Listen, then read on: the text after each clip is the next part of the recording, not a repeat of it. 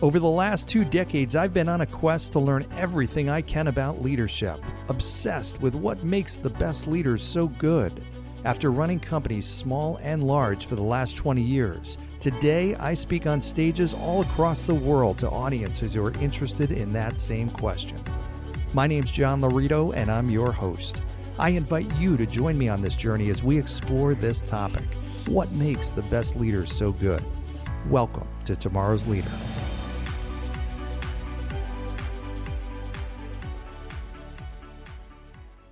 All right, so today's guest I got referred to by Jim Kachmar, a friend of mine. So Jim, thank you for the intro. So Alex Avellaliman. He has been a foreign service officer and diplomat with the U.S. State Department, and he is on his way right now, as you're listening to this, to Zimbabwe to start his next assignment as Consular Section Chief at the U.S. Embassy in Zimbabwe. So really cool guy, fascinating story, and lots of great leadership lessons. This guy has seen a lot, been to a lot of places, a lot of different cultures. So we talked about stuff involving leading different styles of people, different cultures, different situations, dealing with stress, building the right team, being open as a leader, transparency, all kinds of really good stuff packed in the next 45 minutes. So without any further ado, here's Alex. All right, welcome to today's episode of Tomorrow's Leader, where we dive deep on all things leader related to leading yourself and leading others. I have got a great guest on today. I'm really excited to have Alex Avellaliman. Did I say that right again? You got it. Yeah, that was good. All right, yeah. I practiced a number of times. Who is joining me from Houston on his way to some significant, exciting travels, which we'll get into. Alex is the Consular Section Chief at the U.S. Embassy in Zimbabwe, or soon to be. He's been a Foreign Service Officer and diplomat with the U.S. Department of State for the last 20 years, I believe, correct? Excellent. That's correct. So really happy to have you, Alex. Welcome to the show. Thanks. Happy to be on here. Really hope we can have a nice discussion today. Yeah, I'm looking forward to it. I know we will. So you've got so many interesting things that we can talk about, and I love having different, diverse leaders, people who have had all kinds of different experiences. You have had, no doubt, some unbelievable experiences, so I'd love to get into that a little bit. But maybe a great starting point, why don't you share with the audience, and maybe in really layman's terms, what it is that you do, and especially what you're about to do. Okay. Yeah. So my kind of broad career title is diplomat. I'm a career diplomat as a foreign service officer for the United States government with the United States Department of State. And as you noted, I've been doing that for about 20 years.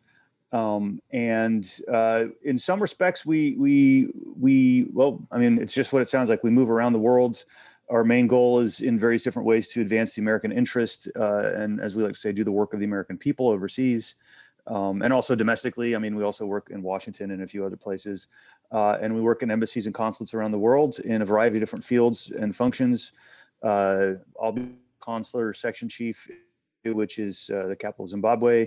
Consular work is got a couple different functions that are actually quite important for as far as the American people go. One is we take care of American citizens overseas. Even simple services, for example, if your passport expires or you lose it and you need a new passport, we can provide a new passport for you. If you get thrown in jail, so we get more complex. If you get thrown in jail, we'll come and visit you in jail. We're not lawyers. We don't get you out of jail, but we'll come and make sure that you're being treated properly in jail. And another part of it also is issuing visas for foreigners wanting to come to live, work, study in the United States. So that's the consular part of it. But there's other things we do as well. We keep abreast of policy issues. We do economic reporting, we do public diplomacy, public affairs, press stuff, and we're all over the world. There's, I think, less than 10,000 of us total foreign service officers in the world, but we're all over. We have 250 or some odd different embassies and consulates around the world, and that's kind of where we work, plus at the headquarters building in Washington, D.C. Mm-hmm. Well, that's incredible, and that's important work that you do. So where else have you been? I know you've been all over the place. You've gone to some exciting places. Where have you been? Well, I'll go back in time. So starting with the most recent working back, I just spent the last year in Afghanistan working on the peace process between the government and the Taliban. Before that, I was the regional refugee coordinator for South Asia based in Kathmandu, Nepal. Before that, I was working in the head of the visa operation at our consulate general in Hong Kong. Before that, I spent 2 years working in a field location in eastern Afghanistan, advising the military and Afghans on governance and development. Before that, I was the head of the consular section in our embassy in Qatar in Doha. I spent 4 years working in Washington, and then I was in Greece before that, and then my first assignment was in Barbados. So all over the world. Greece and Barbados, that sounds nice. What was your favorite place?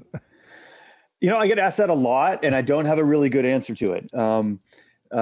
Every job, every position has been. I know it sounds kind of like a dodge, but it's true. There's been something great about every job I've had. I'd liked every one of them for different reasons. Even Afghanistan. Afghanistan was some of the most rewarding work I've done. If you really like put a gun to my head and made me say, I'd probably say Hong Kong. Hong Kong was great. Really? What was great about it? I've heard amazing things about it. What did you like most about it? It's a very dynamic city, lots to do, really good kind of everything, good location for travel around Asia. So while we were there, we traveled all over East and kind of East Asia and even into Mongolia. So got to see a lot of stuff from there. It's easy place to get around. We didn't have a car. You can get taxis or take a bus or take the subway there. And, it's just got a very good vibe to it. I think it's like if you put Manhattan in a Hawaiian island almost or something like that. It's pretty neat. Wow, that's amazing. Yeah. Well, you've got. I mean, let's face it. Most people don't travel abroad ever in their life, and you've been all over the world, and you're still a young guy. You get a whole life ahead of you here. So, is that just the way you've been wired, like your whole life? For you, I mean, because a lot of people would be super uncomfortable doing that much moving around and stuff. Is that just something you love? I think so. Yeah. So we have a very selective entrance process actually. And historically it's super hard to get in. And we test for a lot of things, aptitude, intellectual ability, stuff like that. But one thing that's very hard to test for that I actually think might be one of the keys to being able to really hack it long-term in this career is resiliency, is being hardwired for it. And you can develop that obviously, but I think I've probably been hardwired for that anyway. I know before I joined the Foreign Service, I had friends that I was moving around a lot of different places, and I had people who called me their vagabond friend because I was always going from place to place. So I think it's probably just kind of something that was in me, Yeah. Yeah. Well, it's got to wear on you though. At some point you got to be like, well, all right, I'm done. I just want to stay put, especially if you find a place you really love, you don't want to leave. Yeah, there's two sides to the coin, right? It's like on the plus side, you're always going to new places, making new friends, learning new skills at work and all that. But on the minus side, once you get used to a place and you made some friends and you kind of got used to your job, it's time to go. Yeah. So there are pluses and minuses to it. And I notice it with my kids. Now that I have kids, it affects them too. They're always having to move schools and stuff like that. And people say, oh, it's a great experience to grow up overseas. And I always tell this anecdote about my kids. Like if you asked them, would you rather ride a horse, an elephant, or a camel? They could give you an educated, informed opinion because they've done all that. Wow. Like they've ridden a camel in the Gobi Desert, right? Like, okay, that's not a common thing for an American kid to do. No. So there's a trade-off. But yeah, I think you can feel it at times. It's now with the COVID situation. I know, my family is really feeling it and wanting to just kind of someplace and kind of just stay while, but then after a few years you kind of start getting restless again. I don't know, once it's in your blood, it gets in your blood, I guess. Yeah. Let me ask you this, because this kind of good segue into leadership. A challenge that people have, especially now, they're dealing with all the stresses of COVID and staying in and a whole change of life. You've dealt with life changes throughout your whole life in an immense way. How do you, as a leader, how do you keep leading effectively? How do you make sure that you're the best version of yourself when you might be not feeling the best version of yourself? How do you make sure you're still effective as a leader? Is there anything that you do, or what would you say about that? Yeah, I think that hits to, so there's a couple things. Number one, I think to me, first of all, everyone will know if you're having a bad day and trying to put on a good face and be authentic about it. So the most important thing to me is you still always, no matter what the situation is, you got to be authentic to who you are. Otherwise, people, I think, will see through it. And I think we have this myth about leadership that is propagated to a large extent by our media or whatever, I don't know, by our Hollywood or whatever, that leader has to just kind of always be, okay, this is great. Everything's great. You know, it's okay to say, man, this is jacked up. This is a messed up situation and we're going to make the best out of it. I think for me, just going back to my last job where I was originally the deputy counselor for peace and reconciliation at the embassy in Kabul, which is the office that supports the Afghan peace process, which is to some extent driven out of Washington by a special representative. But our office was the backstop of the special representative and had to work with our embassy, our ambassador, our number 2 person in the embassy, deputy chief of mission. And also there's a 4-star NATO commander. We had to work with them because these are all people who had big equities in the peace process.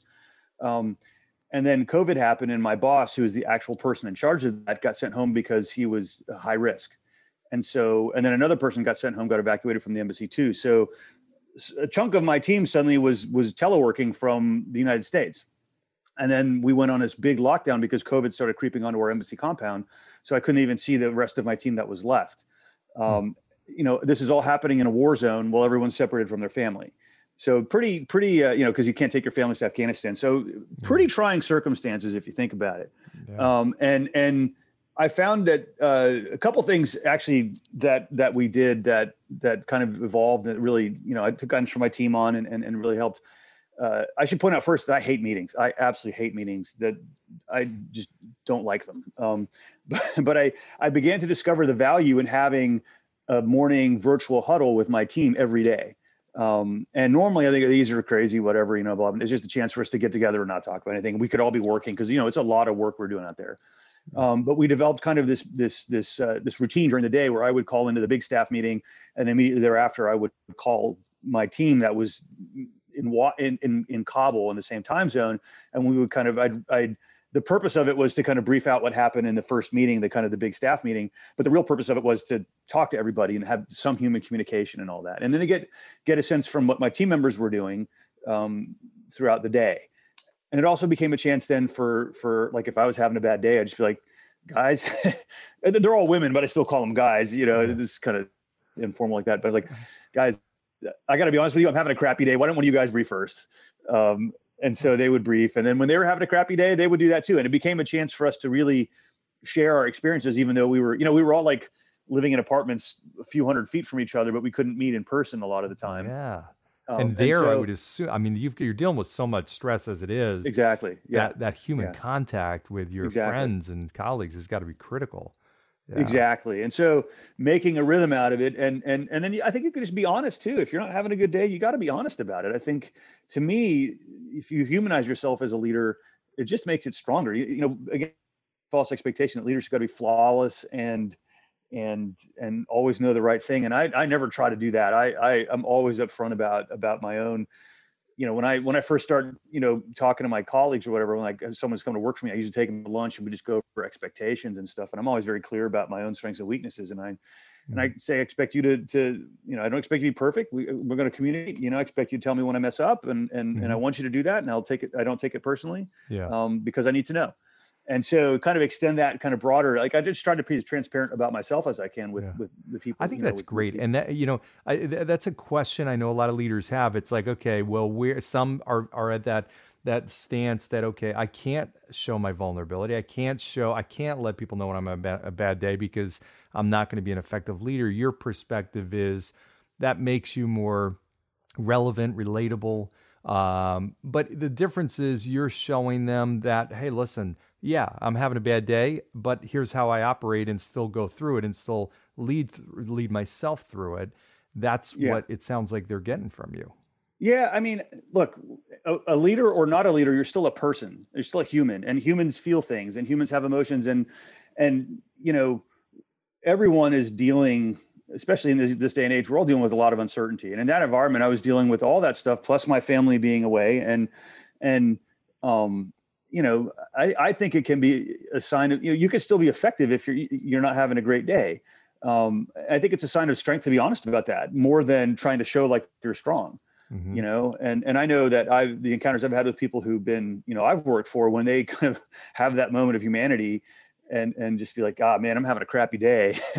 I'm like, cool. You're just like the rest of us. And to me, it's, it's when you're inauthentic, that's when people start to question kind of, you undercut your effectiveness in that situation, I think. Yeah, I agree 100%. And you break down trust too. When people need to understand who you are as a leader. I think leaders that have this, barrier up and don't let people see into them and who they are, those are the ones that they struggle to develop tight relationships, followers, loyalty. Yeah. There's a big rift there. Right. Yeah. I think people will forgive all kinds of stuff as long as they have trust. And as long, and like my ambassador that was there for the most part, when I was there, like he would, we were living in a war zone, and every once in a while people would die, like soldiers that were there or whatever. And we'd talk about it, and you could see him get emotional and kind of start tearing up a little bit. And to me, I thought that was great. And a lot of people, we talked about it afterwards. Like, we have, again, a leader's not supposed to show that kind of emotion, but like, it reinforces how much you care in that situation. And I think it's already got enough pressure on yourself generally as a leader of any kind, to be honest with you. Leadership in general involves taking on more pressure. Yeah. You don't need to add the pressure of having to be perfect too. Yeah. Talking about pressure. So, I mean, I can't even imagine you're in Afghanistan and trying to help and manage the peace process there between Taliban and Afghan people. I mean, what was that like, and what was the stress level there, or the level of tension at times? Was it high? I think what our team did, and we had a really good team. We did a really good job of depersonalizing the stress from the interoffice dynamics never reflected the stress we were working on. And yeah, it was a ton of stress. And when, for example, the special representative would visit from Washington, there would be times we'd be working 90 hours a week, and sometimes more. I mean, ridiculous hours. And so, I mean, there's a lot of different strategies you take to that. I think part of it too is as the guy who was often in charge of the office, when either my boss was on leave or when he got evacuated, and also my boss, who's a great leader, did the same thing. We also have responsibility to set the tone when you walk in the door. And so, yeah, you can be in a bad mood, but what you can't, to me, the way to handle it, I want you to know I'm in a crappy mood and it's not your fault, Mm-hmm. And so, because you come in a bad mood and you're all grumbling, people are going to naturally be like, well, what did I do? Why are they mad at me? People are going to wonder that. So if you can kind of get that out of the way and just be like, hey, just so you know, I'm not even going to lie, it's all messed up right now. I'm in a bad mood. We're in a tough spot right now, but let's just get that, get it out in the open. That's good. But I think most days I just try to walk in, and I'm pretty lucky. I mean, I really like what I do. So it's authentic, but I come in and I'm generally happy to see the people I work with. Mm-hmm. And I will come in, and every morning I say, hey, to every person in the office, say, hey, how you doing? How's everything? You feeling all right today? And you kind of learn their cues, that if they're not super feeling like talking because they're under a ton of stress because they got to do the schedule for the day or whatever, for the all the meetings and stuff, that you learn to give them want to get it, they want to work, and that you don't want to mess them up.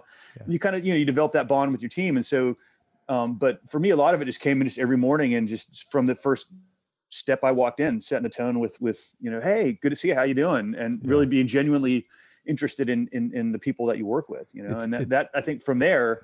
And then just, again, if you could come in and be like, guys, it's not your fault, but I'm in a crappy mood. My wife yelled at me because she's frustrated too, or, whatever, which happens, over our daily WhatsApp call or whatever. And it's nothing to do with you guys.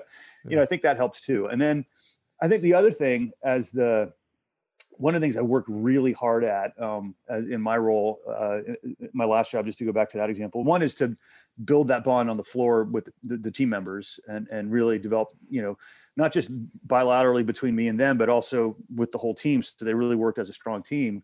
I put a lot of work into that up front in my first few months there. And then the other thing is then just to take I always tell people, I told you I have these like kind of sit down lunches with people. And one of the things I say is like, look, I'm happy to, if it goes right, I'm happy to give you all the credit in the world. If it goes wrong, it's still my responsibility, because I tasked a job to you, right? And if it didn't go well, it's still ultimately my responsibility to make sure what happened. So I always say, if it goes wrong, I take all the blame. If it goes right, you get all the credit.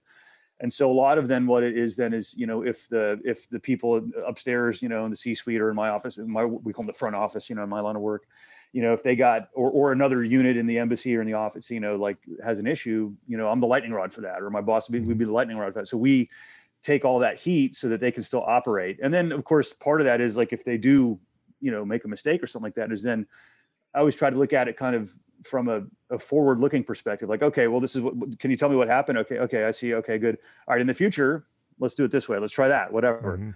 And Do you so think when that helps I think people? your team knows.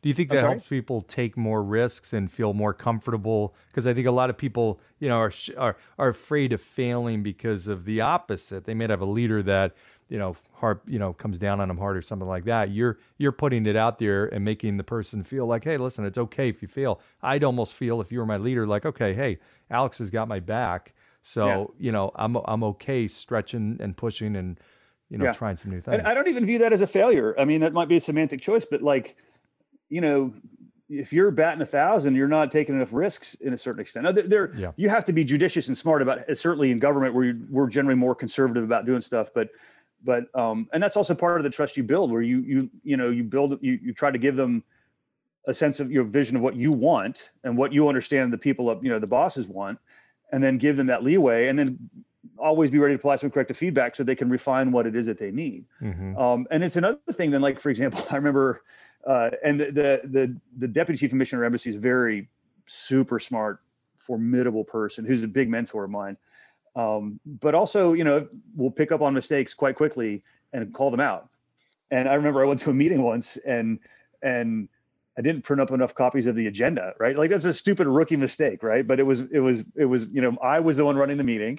And so everyone walks in, the ambassador's like, where's the agenda? And my whole team is there and they're all mortified, right? And I just said, that's my responsibility, sir. I totally messed up. I should have printed more copies of the agenda. You can have mine for that. And when then they went and saw that, my team saw that their boss was ready to just go right off and just admit responsibility and all that. That kind of helped too, that they know that I'm not, they could see right now, because I could have said, oh, Stephanie or, whoever was supposed to print the copies of the agenda. But ultimately it was my responsibility to make sure the copies got there, and they didn't. So I say, I take full responsibility for that, whatever. Yeah.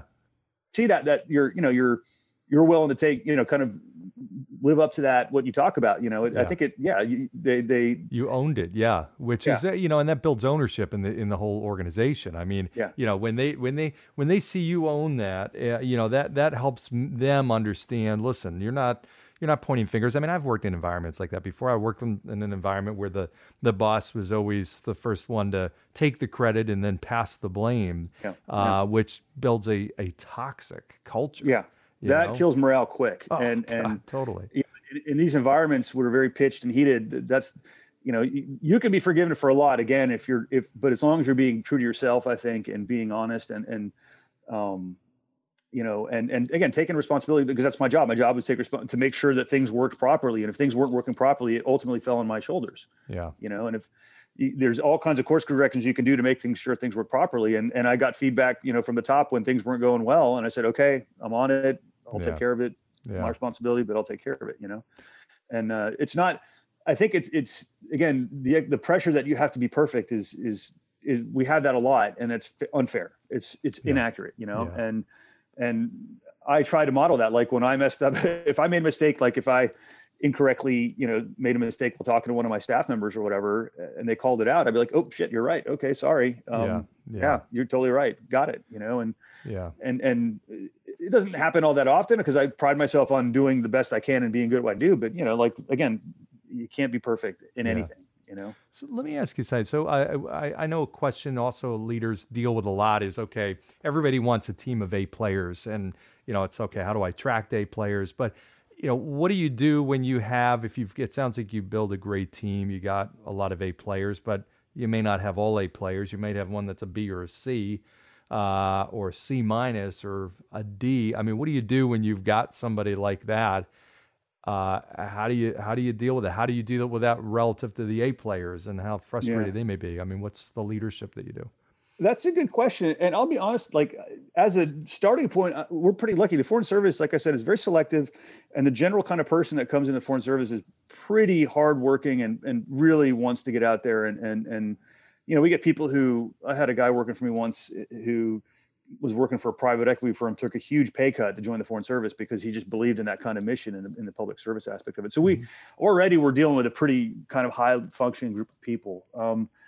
It's a good question. I think, it's easy once again to come to the conclusion that this person who's not performing well is doing it because they are incompetent or contrarian or just don't get it. And that can be true. And I've seen people like that, for sure. But in my experience, before you can make that assumption, you got to be sure that that's the case.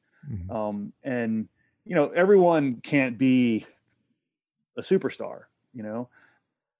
I think what I try to do in the situations, first of all, is really just kind of try to get an understanding of what's going on. Why aren't they performing at the level that maybe they should? What is it about it? Okay, now that we know that, okay, are there things that we can do to improve their capacity, improve their skill set, improve their ability to do that, and open that communication. And one of the downsides of this line of work, we were talking about, the people moving all this, is that it's very easy for a manager or an employee to wait someone out, knowing that like, oh, that person's leaving in a year, and that's one of the biggest, actually, as an organization, the biggest issues we come up against is that you're disincentivized sometimes to take the time to kind of document performance or poor performance or something like that, because that one of the two you may be moving on soon. So you can shunt it off to the next person. I view that as a total failure of leadership. Even if you can't bring about a conclusion to it, you can start getting to the bottom of the situation, providing examples of performance where the expectations may not have been met, and then seeing if you can't find a pathway for them to improve their performance. And in my experience, I'm not going to lie, it doesn't fix every problem. Sometimes you can't wave a magic wand and fix the problem, but you can, and you got to be understanding what the expectations are. If a person is underachieving, then you can get them to their full potential maybe, or towards it, but that doesn't mean that their full potential is still necessarily going to be great either. But by and large, until you've kind of done all that due diligence and done all that work to see and how you might be able to address it, people are going to start filling in the blanks with their own assumptions. Like, oh, this person is just a jerk. This person is just incompetent, whatever. Yeah. And I've come across those too, 5% of the time, maybe, whatever, that those things happen, right? We don't want to, but the significant majority of the time, in my experience, again, patience and due diligence and being very open and transparent about the process and what you're trying to accomplish. It's not alchemy. It's really just being diligent and being thorough about this yields a lot of results. Yeah. Well, it's, I see, and to your point, not addressing underperformance and letting it go is one of the surefire ways to fail as a leader and your organization, because I see that a lot. It's the easiest thing to do, to just do nothing. But I think that the best leaders in the top organizations and the organizations and companies that are growing and continuing to get better and better are the ones where the leader is holding the high standards, really high standards of themselves and their team. And they have very little tolerance when those standards are not met, and they do something about it. They take action. So it's almost like that barometer or gauge internally, that internal thermostat that lets them, their level of acceptance of, mediocrity. I think it's a very important for me, expectations of everybody that works for me. And I tell them very clearly, again, upfront, this is what I expect, but those are just the same expectations I have.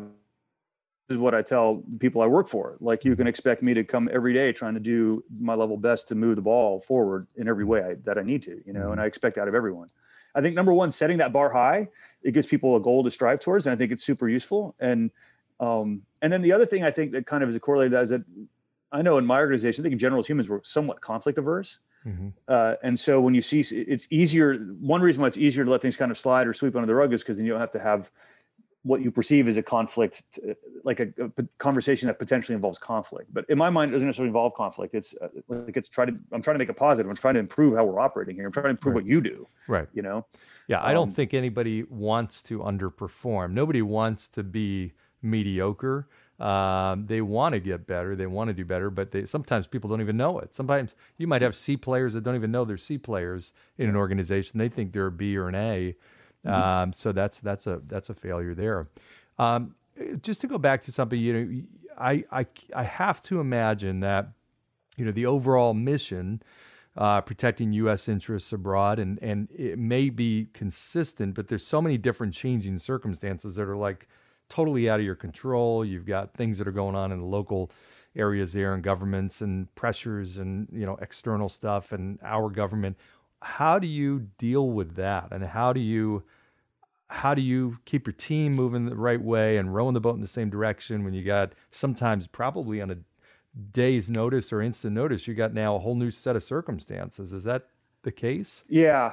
By and large, I mean, it really depends on what you're involved in. The policies usually, actually, most policies don't change that much, like say from administration, but sometimes they do.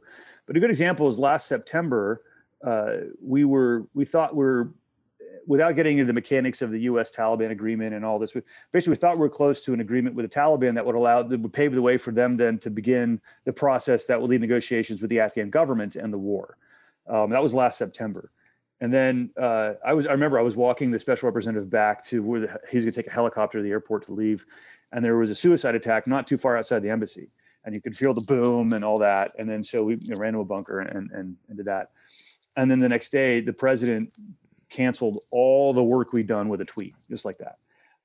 And no, the good news is, I'll say, is that things eventually recovered, and we're very close right now to a situation where that is going to happen, where the two sides are going to get together. So we've concluded our deal with the Taliban and our agreement with the Afghan government, and now those two sides are going to sit together, hopefully in the next few weeks, to if not sooner, to actually do it. So the progress ended up getting made in the long run, but it was a September day, I remember, and we were really kind of stoked. We're like, oh, all this work we've been doing, and then all of a sudden, literally just with the boom.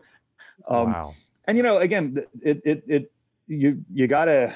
It's like you kind of get knocked down, you got to get back up. And what do you say to your team, though? I mean, they've got to all be like, what the, I mean. Yeah. Well, the good news is, so the good news is that the leadership of the embassy at the time also was very supportive and understanding. And they actually pulled us all in and said, hey, our ambassador at the time had worked on the Bosnia peace deal. Our deputy chief of mission worked on the Bosnia peace deal. He said, this happens, you expect you're getting there and then you get knocked back and there's progress. And then, we had our own little huddle and people were upset. And my direct boss, he said, look, this is going to happen, but we got a ton of other stuff we were going to be focused on. So we weren't just focused on the Taliban negotiations. We had other parts of the portfolio we were working on too. We were working on liaising with the international community, provide financial support for the peace process. We're working on collecting attitudes from the Afghan people to understand how they felt about everything. We're working on preparing the Afghan government itself, like building their capacity to start to be ready to negotiate. So we had all these other initiatives we were involved in. And my boss basically said, hey, those things still continue. We still got to work on that. And then what we discovered is, because the peace process has been so high profile in Afghanistan for the last few months, one of our team members went out and did a visit out into Eastern Afghanistan. And everyone was like, well, when are you going to start back up? What's going on? And we started realizing how overwhelmingly powerful the want for peace is. And it makes sense. They've been at war for 40 years of some kind or another, right? And so that then began informing our policy, our reporting back to Washington and to our front office, and the people in Washington got on. So it kind of gave us a chance to see how, we try to make the most of it. Like there kind of highlight these other opportunities, which yielded some really useful information that then later allowed us to say with certainty and that, the desire for peace is really strong out there, which only kind of bolstered what we were doing. And in the end, it allowed us to kind of get back on track. That's good. Sometimes you live within the walls of your organization and you don't really take the pulse of what's really happening out there. And that's, that feeds you, when you really. The getting that outside perspective really helped. Yeah. Absolutely. And that kind of, and then it was also, a couple of people went on leave, so they got to go recharge on vacation, all that. So it was a little, but you gotta, the first thing you gotta do is get first moment in the face and kind of pick people up a little bit, and then focus on what all these other important things that we were doing. Yeah. And then it worked out that this has really got traction, and this is really meaningful. And so, and that once that happened, then people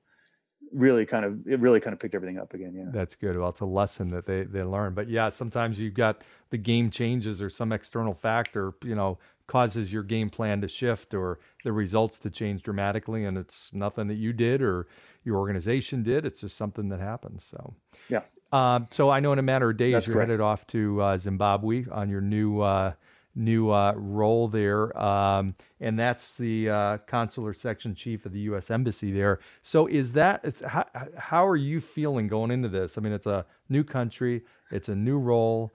What's your emotional and mental state? Oh boy, we don't have enough time for all of that. It's good. I mean, the biggest thing is I haven't seen my family in a long time because I was supposed to see them back in April, May, but then COVID killed that. Everything stopped traveling. So that's the kind of the first thing. Just kind of reuniting my family is going to be good. And then overseas, the job itself is a field that I've done other work in. So the kind of day-to-day details I'm pretty familiar with. It's obviously a new team, and normally when you show up at an embassy first day, you get introduced to your new team and whatever. Obviously, that because of the COVID is not happening. We're on, I think, an alternate week schedule or something like that. So yeah, it's going to be different for that. The good news is I've been in my predecessor just left, so we don't usually have overlap either, which is kind of an unusual thing, but it's just the way it works in our system. But she and I have been a very good contact, so I have a pretty good idea of what I'm coming into.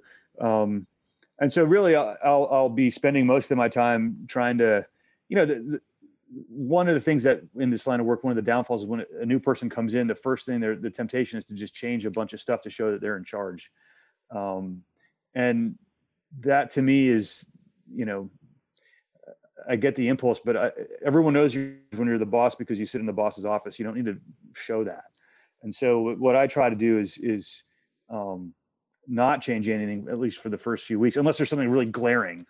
But I have faith in what's going on. Things will evolve that way for a certain reason. And then you can bring your own experience to bear over time and see if there's something that does need a little bit of tweaking. And then you can, if you got 3 years, you don't have to do everything in a day, you can take some time and all that. So, but my first few weeks will be spent just trying to familiarize myself with the country, with, getting my family set up. And I'm 100% confident, having talked with my predecessor, there's nothing glaring going on. She's really good. So just trying not to upset the apple cart and make sure that what's working is still working. And then see, if there's anything that I can tweak with or whatever, yeah. So the first few weeks are always just that kind of, it's exciting, but it's stressful because you're in a new place, but then got to figure out, it's all these random things you got to figure out, and your household effects will get shipped there eventually, but we don't know when because COVID has shut global shipping down. So we'll be living out of kind of our suitcases for a while, so just kind of adapting to that. And then, but it gives you things to look forward to, right? Because then in 2 days, the household effects are coming, right? So suddenly you kind of extend your hold into that place and kind of settle down a little bit, Yeah. Well, that's exciting. I know, for you not to be able to see Lee and the kids, for months at a time has got to be incredibly difficult. And now you get a whole new adventure and they're with you. So that's got to be great. And I'm sure they're excited. They're probably a little nervous going to, a whole new country, but is that right? Or are they more excited? Yeah, both. Yeah. The good is, so they're in virtual school already in Zimbabwe. So they already kind of, they know their teachers and they already kind of made virtual friends with a lot of their classmates. So I think that's helping a lot too. And they're in the UK in London or in Wales, but we'll meet up in London. But that's only a 1 hour time difference from Zimbabwe. So you'll meet up on Saturday. We'll fly down there, get there Monday. They'll just like they always were, only in location. But so that part actually, I think might actually ease the transition a little bit already, because that's one of the big things is the first day of school. So that's already kind of passed. And everyone is in the same boat there where they're all kind of virtual this time. Yeah. So yeah, it's exciting. It's both, man. It's a nervous excitement, I guess, or excited nervousness. I don't know. Yeah. Yeah. How long is that flight? So you fly from London to straight to Zimbabwe or back to DC first? So I'm flying from London to Washington to London. We'll meet up in London, and then we fly through Addis Ababa, Ethiopia, and then to Harare. Okay. How long is that flying time? I don't know. I've lived in Asia for the last 10 years. So if it's only 7 or 8 hours, I'm like, that's not even long enough to get comfortable. Yeah. So that's great. Yeah, I did one 18-hour flight, and that was interesting. But well, that's great for you. So just back to the team that you take over. So not knowing, and I've talked to a lot of leaders who are taking on new teams, and trying to build that camaraderie and everything like that. Difficult always, no matter what. More difficult now in COVID and having to do that virtual. what suggestions do you have? I mean, how do you get a new team kind of accustomed to a new team, accustomed to you, setting expectations? I mean, what are some of those things that you're going to do? Yeah. So I should also differentiate there. In the Foreign Service, we have different kinds of staff. So the team will be comprised of different. So there's the local staff that work in the embassy that are locals in the country. We call them locally employed staff. And then there's also your American Foreign Service officers. And there's a few other types of kind of people that we have in there, but those are the two main categories. So the local staff will always stay there, and it's the Foreign Service officers that kind of rotate around. So I take a slightly different approach with each group. So with the American officers, as I mentioned earlier, here's what you can expect of me. I expect you to show up every day and be excellent and strive for excellence and do your best. I expect you to be polite and courteous to everybody. Because part of what I'm doing in the consular section is a customer-focused role, because we got American citizens coming in for new passports or foreigners coming to get visas. So there's a customer service aspect to it. So I expect to be courteous to them. I expect you to tell me if you think I'm doing something wrong. I expect you to give me honest feedback, because I need that. Otherwise, I won't know. And I'm sure there's something else. And then I say in response, you can expect me to do the same thing, to be honest with you. And if I will give you all the responsibility I can, all the whatever, and I always joke, my goal is to try to delegate every ounce of responsibility I have. And I never quite succeed in it, but I'm happy to delegate everything if I can. And then I say, if it goes good, you get all the credit. If it goes bad, it's still my responsibility, and I take all the blame. And I'm very honest with that. I'm not ever going to be confused for a micromanager. I'm on the other end of the spectrum. But one of the downsides of that is you can be too hands off. So I said, I got to know that you know what you're doing, because I want to be hands off. But if you go too far to that and I don't know what you're doing, and suddenly I get a call from the ambassador who says, hey, what's so-and-so doing? And I don't know, then that's looks bad on me. So I got to make sure we communicate what we're doing. And, right. How do you, have you always been a good delegator? Yeah. So I've always liked to. Yeah, that's good. I mean, there's a lot of people that struggle with it. I struggled with it at times. You kind of you get the control freak in you that wants to do everything. So but you've been always good at that. What would you tell somebody that's not? I mean, how do you go from not being good at delegating to being good at it? Well, I think, again, I think these things exist on a spectrum, and some people may be a little bit more wanting to get under the hood, and some people a little bit less. And as long as you're close enough to the middle, I think you're okay. I think the person that's not great at delegating needs to work on looking at what's most effective. You're always going to be more effective if you can effectively delegate, if you're in a large operation, and you look at it from a perspective. I think if I had to guess, since I don't occupy the body or mind or soul of a person who doesn't delegate, I'd guess that the reason that people want to delegate is because they or don't want to delegate is because they want to make sure everything is right. And right means effective.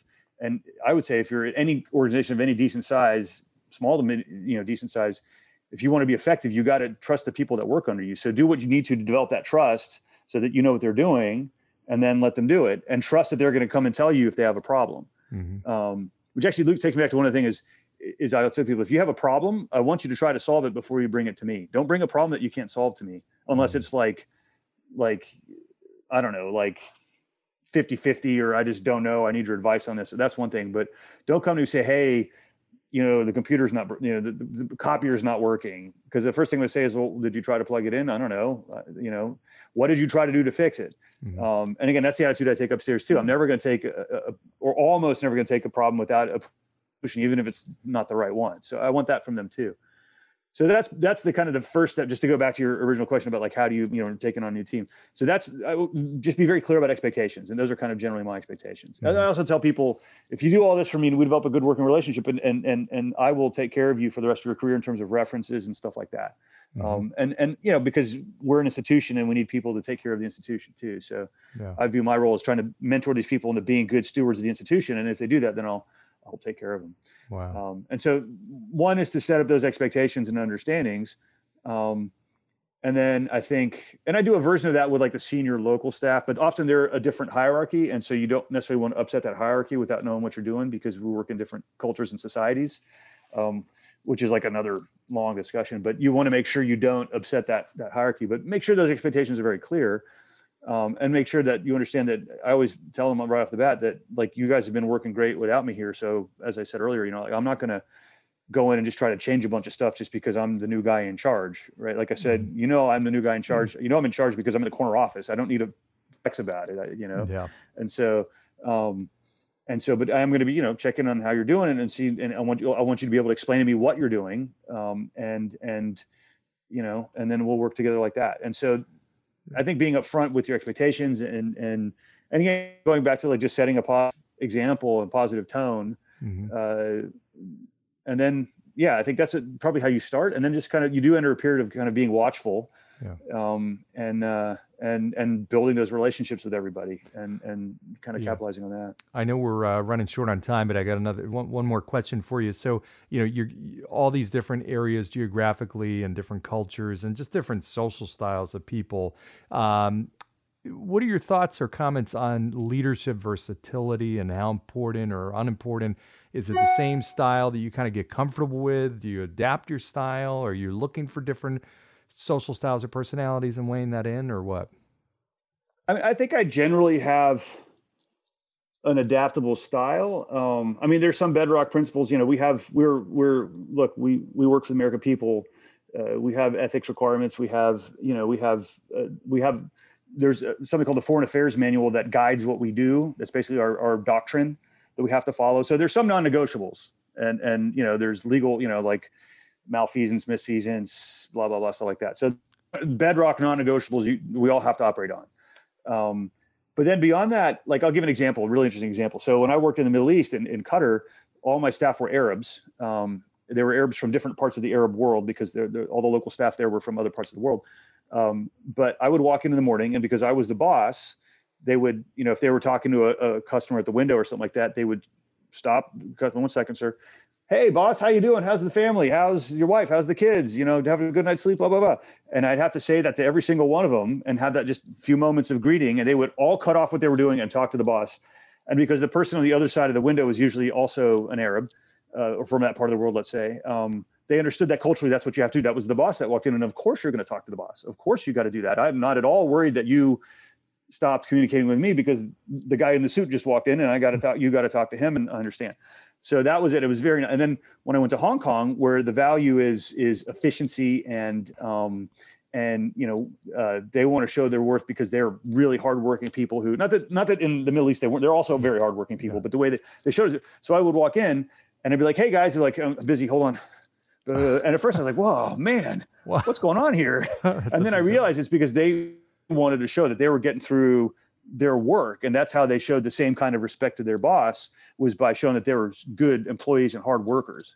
And so, you take those two very polar opposite approaches, right? And they're both effective. They're both outstanding professionals and joy and honors to work with, So for me, it would be wrong if I went into Hong Kong and said, hey, you need to stop and talk to me every morning, because then you're forced them to do something that's really kind of against their values. And plus then the other people have to pick up the work that they were doing while they were talking to me, Right. So I would still walk by and say good morning. And it's like, hey, but just because I'm from Texas, and in Texas, we are very polite to people, I think, and it was fine. They're like, hey guys, hey, okay, boom. And then I just go back to my, my main office, So I think for me, I have these kind of, these bedrock things that we have to do, right? Have accountability. We have to have, and then it kind of goes back and forth in between that. And I'm an extrovert, so I like to talk to people anyway. So a lot of times what I do is just find it to talk to someone when they had a break or when they were, kind of done with their main part of their work or whatever.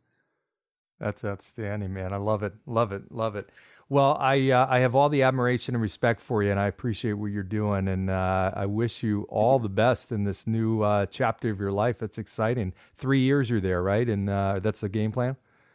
Well, it's 2, and I'll probably extend for a 3rd year, because then we'll get my son through high school that way, and then figure out the rest from there. Good stuff, man. Excellent. Any parting words you want to share with our audience? Any final words of wisdom? Thanks for listening. I hope it was helpful. And to me, the most important thing is be authentic to yourself. Awesome. Great stuff. Well, we're here with Alex Ava-Lamont, who is on his way to Zimbabwe in the next few days as the consular section chief at the U.S. Embassy. Greatly appreciate you coming on, Alex. This has been absolutely fantastic. So Great. We'll look forward to getting this out there to the audience and hopefully having you back. Thanks for the invite, and I've enjoyed it too. I really enjoyed it just as much. So thank you very much. Good stuff. Well, thanks everybody for listening. This has been another episode of Tomorrow's Leader. Make sure you like, comment, share, subscribe, all that kind of good stuff. And keep in mind, coming up on Tuesday, September 22nd from 5 to 6:30, we have a live leadership mastermind. I invite you to that. If you're interested in the sign up or registration information, just personal message me or put some comments there. Reach out to me directly, whatever you like, and I'll get that to you. So again, thanks for joining. Alex, thanks again. Safe travels, and we wish you all the best. Thank you. All right. Thanks, everybody. Thanks for joining us on today's episode of Tomorrow's Leader. For suggestions or inquiries about having me at your next event or personal coaching, reach me at john@lauritogroup.com. Once again, that's JOHN@LAURITOGROUP.com. Thanks. Lead on.